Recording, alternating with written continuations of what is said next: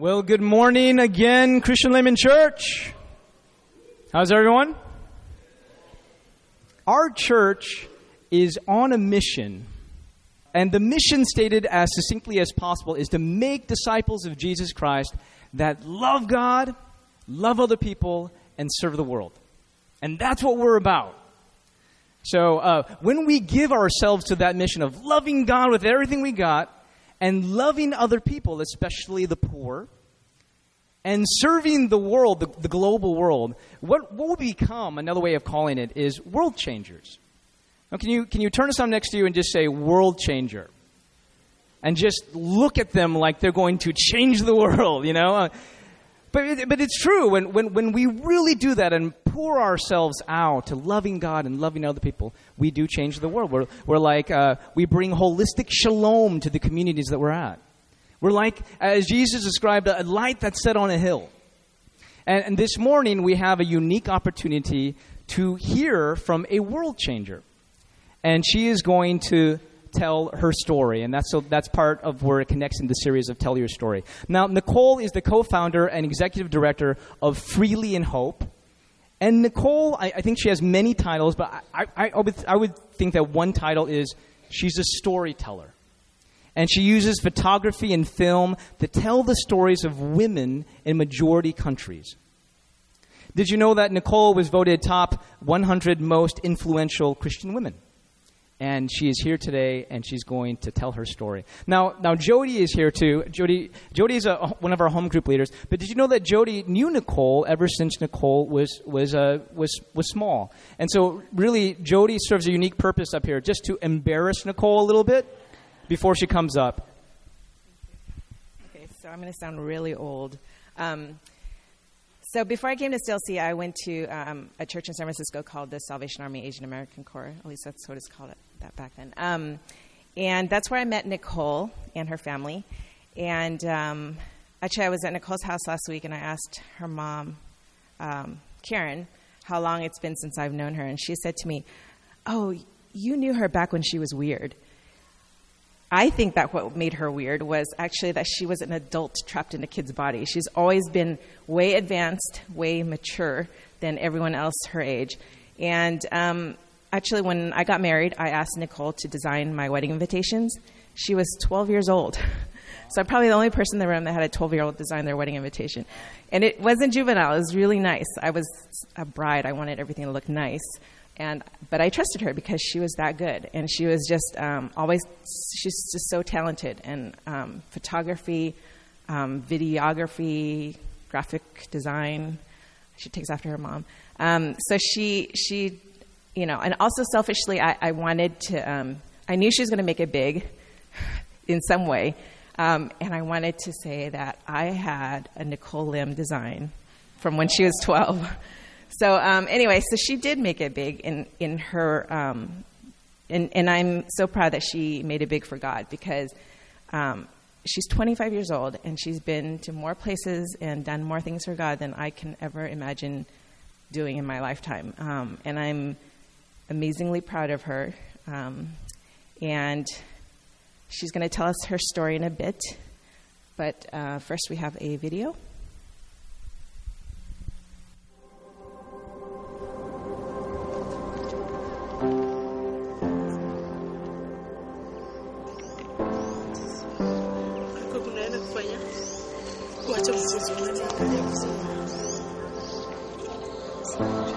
I'm Eunice. I went to African Nazarene University to do a degree now for counseling psychology.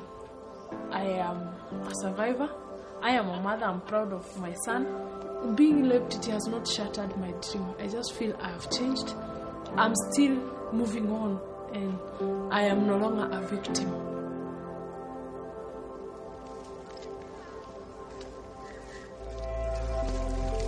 My name is Jean Nangwala. I'm 17 years old.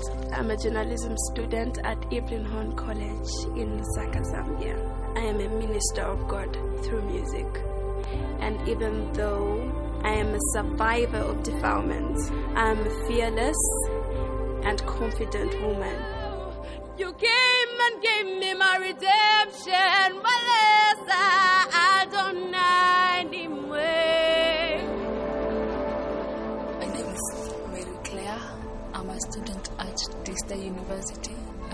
study communication. I like to see all of my friends who are doing like sex for them to earn a living. I like to see them transformed.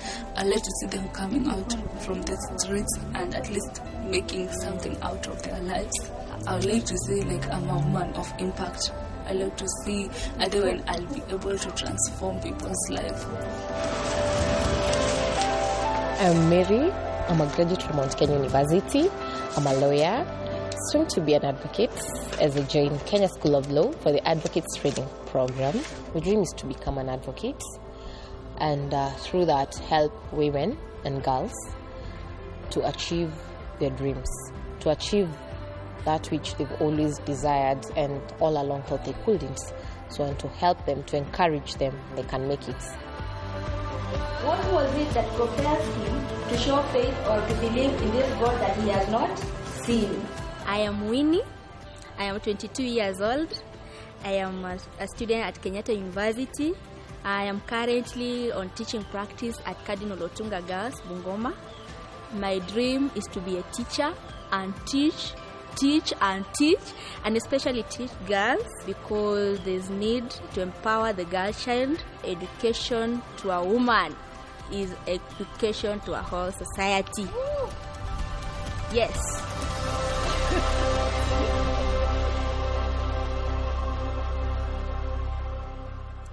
When my grandfather was a missionary in rural China, he would often send me photos of the people that he served in rural villages. And despite living in a corrupt society where food was scarce and the government had no concerns for its people, his photo conveyed images of people who were enjoying their life. Children were playing, women were laughing and chatting, and men were engaging over cups of tea. And I remember his stories and his photos were so vivid that they captured expressions of dignity and they portrayed stories of hope. These stories, however, were also infused with issues that my young mind could never comprehend. Oppression, imprisonment, and affliction were so foreign to my carefree ABC life. Still, I was fascinated with these images that offered a glimpse into the intimate lives of the poor. They were filled with stories of overcoming hardship and persevering with dignity. They were filled with life made abundant but marked by evident hardship. I began to see that these stories were reflections of hope, even in the midst of seemingly broken situations. When I was 12, I received this photograph of a little girl from a poor farming village in rural China. My grandfather sent me this image when he was working there. And this little girl was around the same age as I was. She was shy, timid, and quiet-looking with this unforgettable, sad gaze. In the majority world, girls are automatically, involuntarily born into oppression. With the strict rules on the number of children that families can have, especially in poor communities, little boys are often favored to bring dignity to the family name, and little girls are often labeled unworthy of life. Baby girls are often aborted or abandoned in baby forests, especially in poor communities where families can't afford to take care of yet another child. And if they're lucky enough to survive, little girls often remain in the background. Their voices go unheard. And so, knowing of the cultural pressures that often silence girls in China, it seemed that her confidence was broken, like she hadn't yet realized her worth in God's eyes. And so this was the context of her story that we know far too well. My grandfather titled this photo, "She Reminds Me of You." And now, 12 years later, I'm faced with the haunting realization that this little girl could have been me. And though I didn't grow up in the village in rural China and I didn't face the same problems that she did, in looking into her eyes, filled with worry and fear, I began to see myself in her. I identified with her brokenness, sometimes feeling as if my voice was also silenced by self-inflicted lies of unworthiness that had crept into my spirit. In a world where beauty is often synonymous with perfection or complexion, voices from overlooked communities often go unheard. Issues of sexual abuse, domestic violence, starvation, inequity are far too prevalent, and it often tempts us to deafen our ears with ignorance rather than to listen with compassion. But maybe sometimes we choose not to listen to these stories, afraid to identify with the broken reality in our world, in attempts to conceal the brokenness in our own lives. That was me. You see, growing up, I was one of those kids. As Jody mentioned, I never wanted to participate in Sunday school and church. I would avoid eye contact by rolling my eyes. When people would come up to me and say, "Hey, Nicole, how you doing?" I would turn around and walk the other direction. You see that little girl in the middle? That's my sister. Homegirl's on the left. I desperately tried to conceal my insecurities with a facade that said, "I hate you, don't talk to me." Nothing ever happened to me in particular. I'd never been abused, grew up in the church. My parents are great. I had wonderful babysitters. But no matter how hard I tried, I could not escape from myself. And so growing up as a girl in church, I felt that there were a lot of cultural implications to reach success, to achieve perfection, and to hide that pain that I was really feeling on the inside. I felt that I had to mask my fears and to never reveal the brokenness I had inside of me, because that would be considered weakness. I hid behind this mask and afraid to come to terms with my own pain, but this mask was secretively crying out for someone to simply stop and listen to my story. I was 14 when my mom became very ill. She had blacked out when she was out of town, and I remember when she came home after getting some tests done, my mother and my father were behind closed doors, and I can hear them through the hallway sobbing uncontrollably, and I knew that she was diagnosed with cancer. And so the thought of losing the person who represented dignity to me in the most quiet but powerful of ways just completely shattered my spirit. And so at 14 years old, I remember that night, for the first time, I cried out to God, and I asked God, "Where are you?" And in that moment of my brokenness, my moment of pain, I felt a sense of comfort, responding and saying, "Because I first loved you, learn to love yourself and to love others." I'm supposed to love myself despite my angry heart that holds on to everything but what's beautiful. Love myself despite my fears, my doubts, my insecurities, and my failures, my words of violence and my actions of hatred. Love myself despite the lies that I came to know as truths. Because I first loved you, learn to love yourself and to love others. As a teenager and then also self-identified Christian, I neglected to embody the greatest commandment, to love, to both receive and to give. And so when looking into the mirror, the only reflection I could see was a fractured image of the self I had tried to create, the self that the perfectionist culture had dominated me with, and the self that I refused to love. I didn't know what love looked like because I didn't yet understand what it meant to be made in the image of God, that beauty is found within where love resides.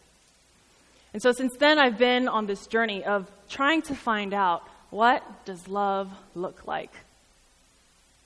After my mom regained her health, I traveled around the world photographing stories, trying to grasp this concept of love from other people who had also similarly experienced brokenness in their lives. And there I was confronted with the earth-shattering reality of injustice, and I began to see Jesus through the eyes of the poor. When Jesus began his ministry, he quoted a prophecy from Isaiah 61. "The Spirit of the Sovereign Lord is on me, because the Lord has anointed me to preach good news to the poor. He has sent me to bind up the brokenhearted, to proclaim freedom for the captives and release for darkness for the prisoners, to proclaim the year of the Lord's favor and the day of vengeance of our God, to comfort all who mourn and provide for those who grieve in Zion, to bestow on them a crown of beauty instead of ashes, the oil of gladness instead of mourning, and a garment of praise instead of the spirit of despair." And we see this prophecy come into fruition over and over again through Jesus' example when he fed the thousands of hungry people, where he sat at the same table as thieves, where he healed those who were considered unclean, when he advocated against the execution of a woman who was guilty of prostitution, when he delivered the poor from physical ailments and emotional turmoil, when Jesus painted a picture of love through the example of an immigrant, when he first revealed his resurrected body to, of all people, a woman. This is what love looks like. Jesus identified most closely with the poor, and that's evident in how he loved people: the outcast, the immigrant, the vulnerable, the exploited, the abused, and the broken. And in identifying with their brokenness, he became part of our broken world to suffer alongside of the poor. Jesus was both fully divine and fully human. In his humanity, he experienced brokenness, hunger, thirst, weariness, frustration, and despair, the same things that we ourselves experience in our own humanity. In his divinity, he turned those seemingly broken situations into reminders of his beauty, reflections of his goodness.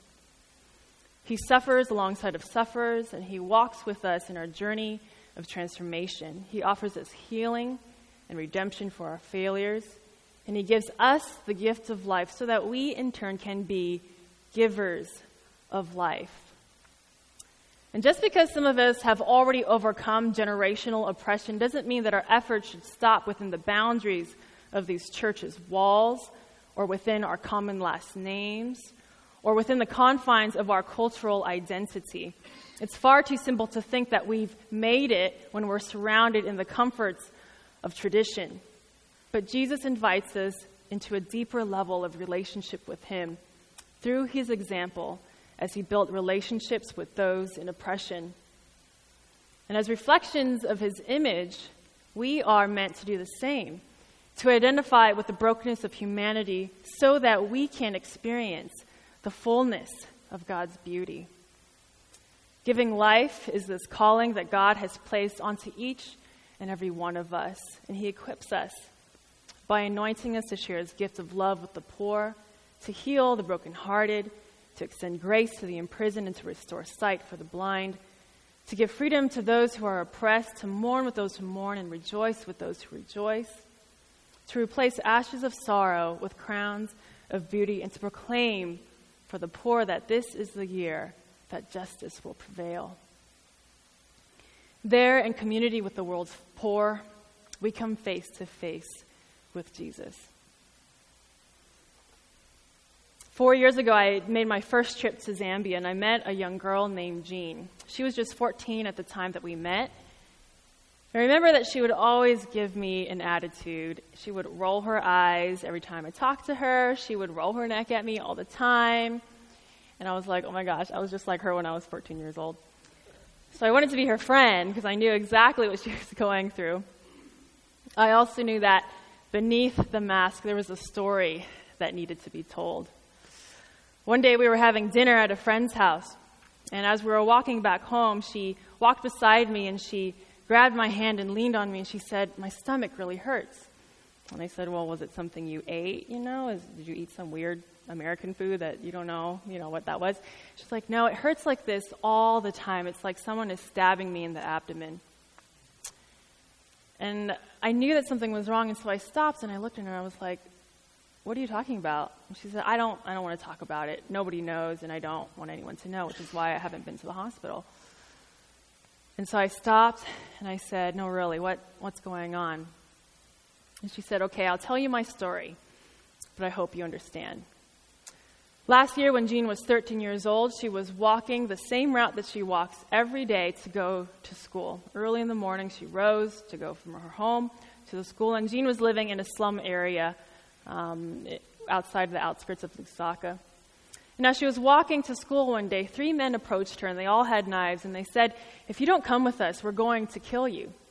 And so she felt that she had no other choice but to go with them, and they took her to a nearby bush, and one man raped her.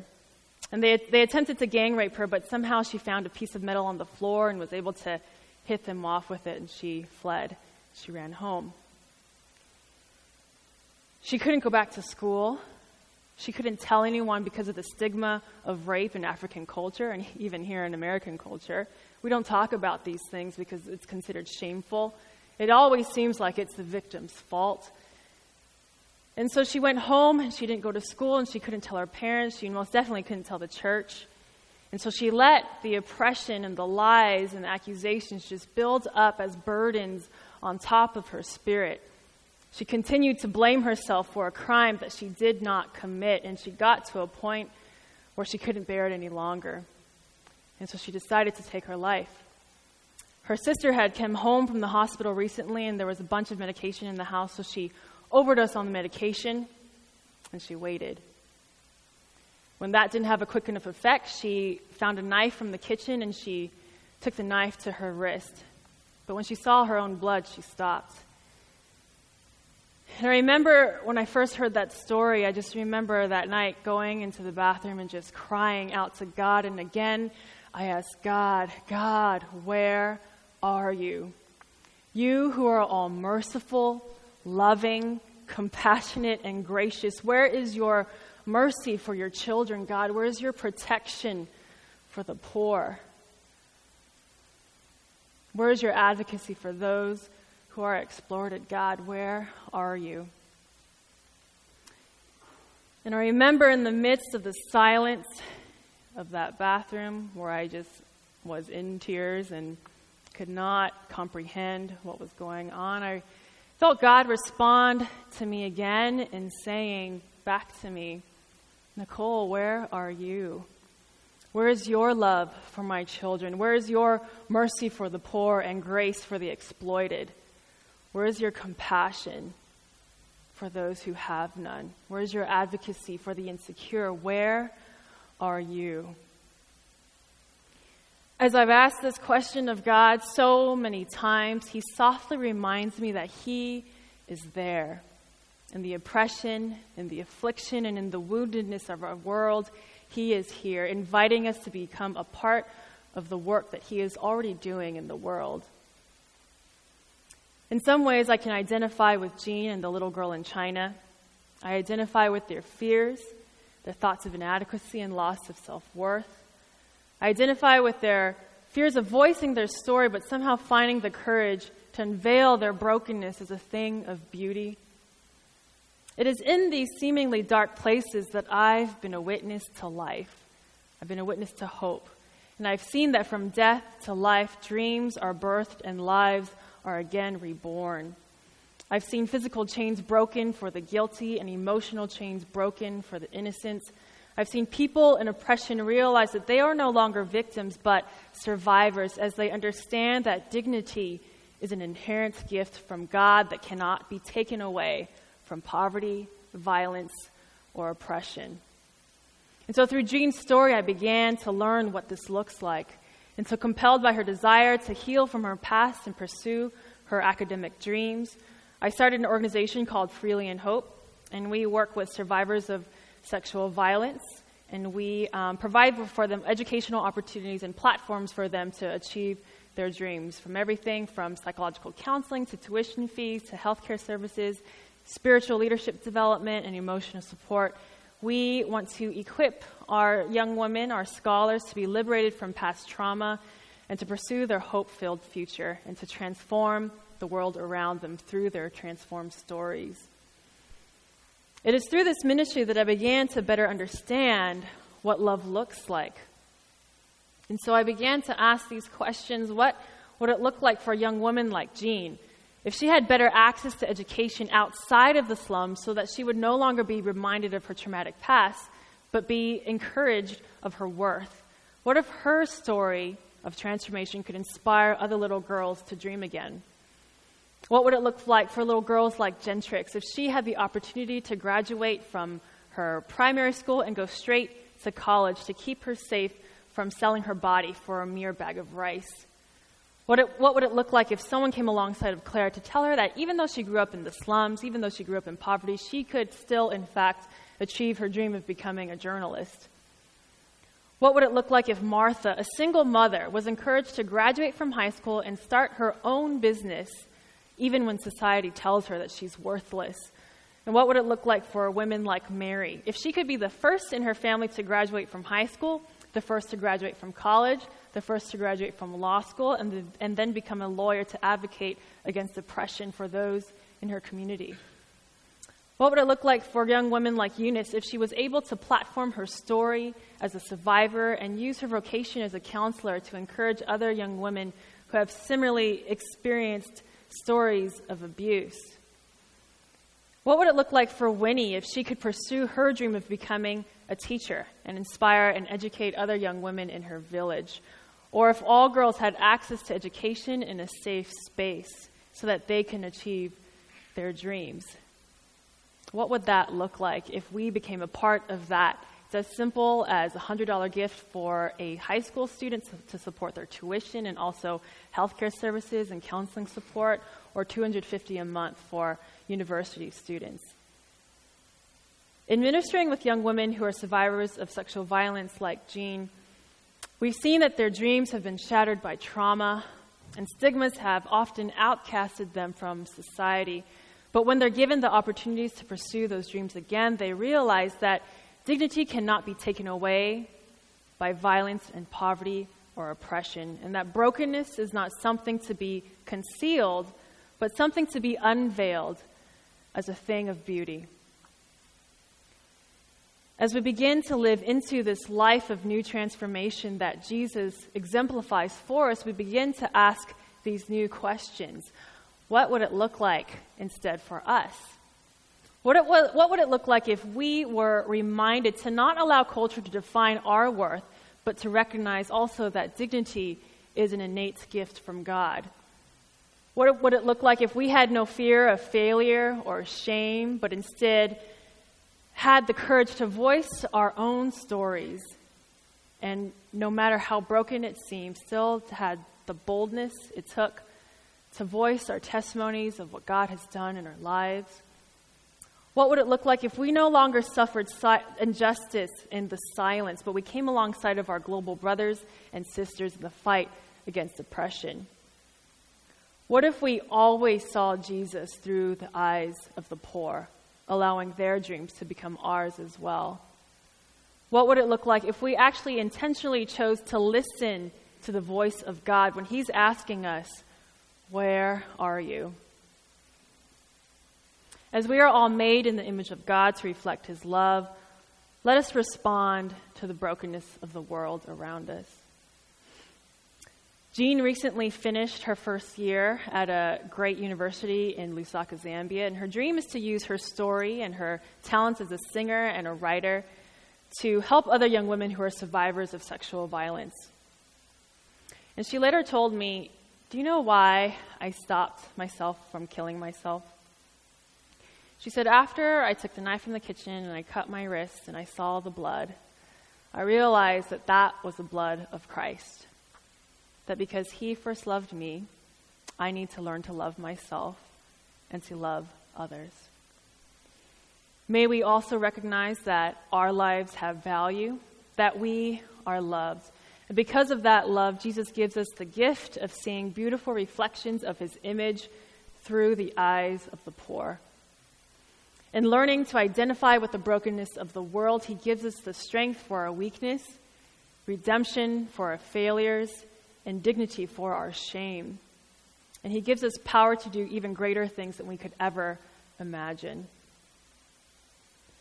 As I am reminded of the example of Christ, and as I am reminded of the story of the little girl in China and the story of Jean, let us all be reminded of each other.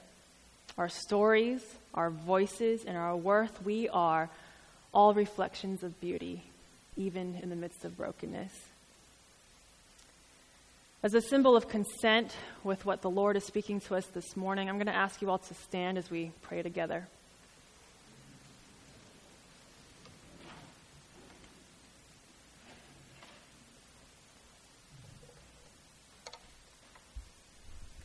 Lord, we ask that you send your Spirit upon us, that you will anoint us to preach good news to the poor, that you will send us to bind up the brokenhearted, to proclaim freedom for the captives and release for darkness for the prisoners, to proclaim that this is the year of your favor. Allow us to comfort all who mourn and to rejoice with those who rejoice. Equip us to provide for those who grieve in Zion, to bestow on them a crown of beauty instead of ashes, the oil of gladness instead of mourning, and a garment of praise instead of the spirit of despair. Lord, help us to proclaim your love to all who are in need. In Jesus' name, amen.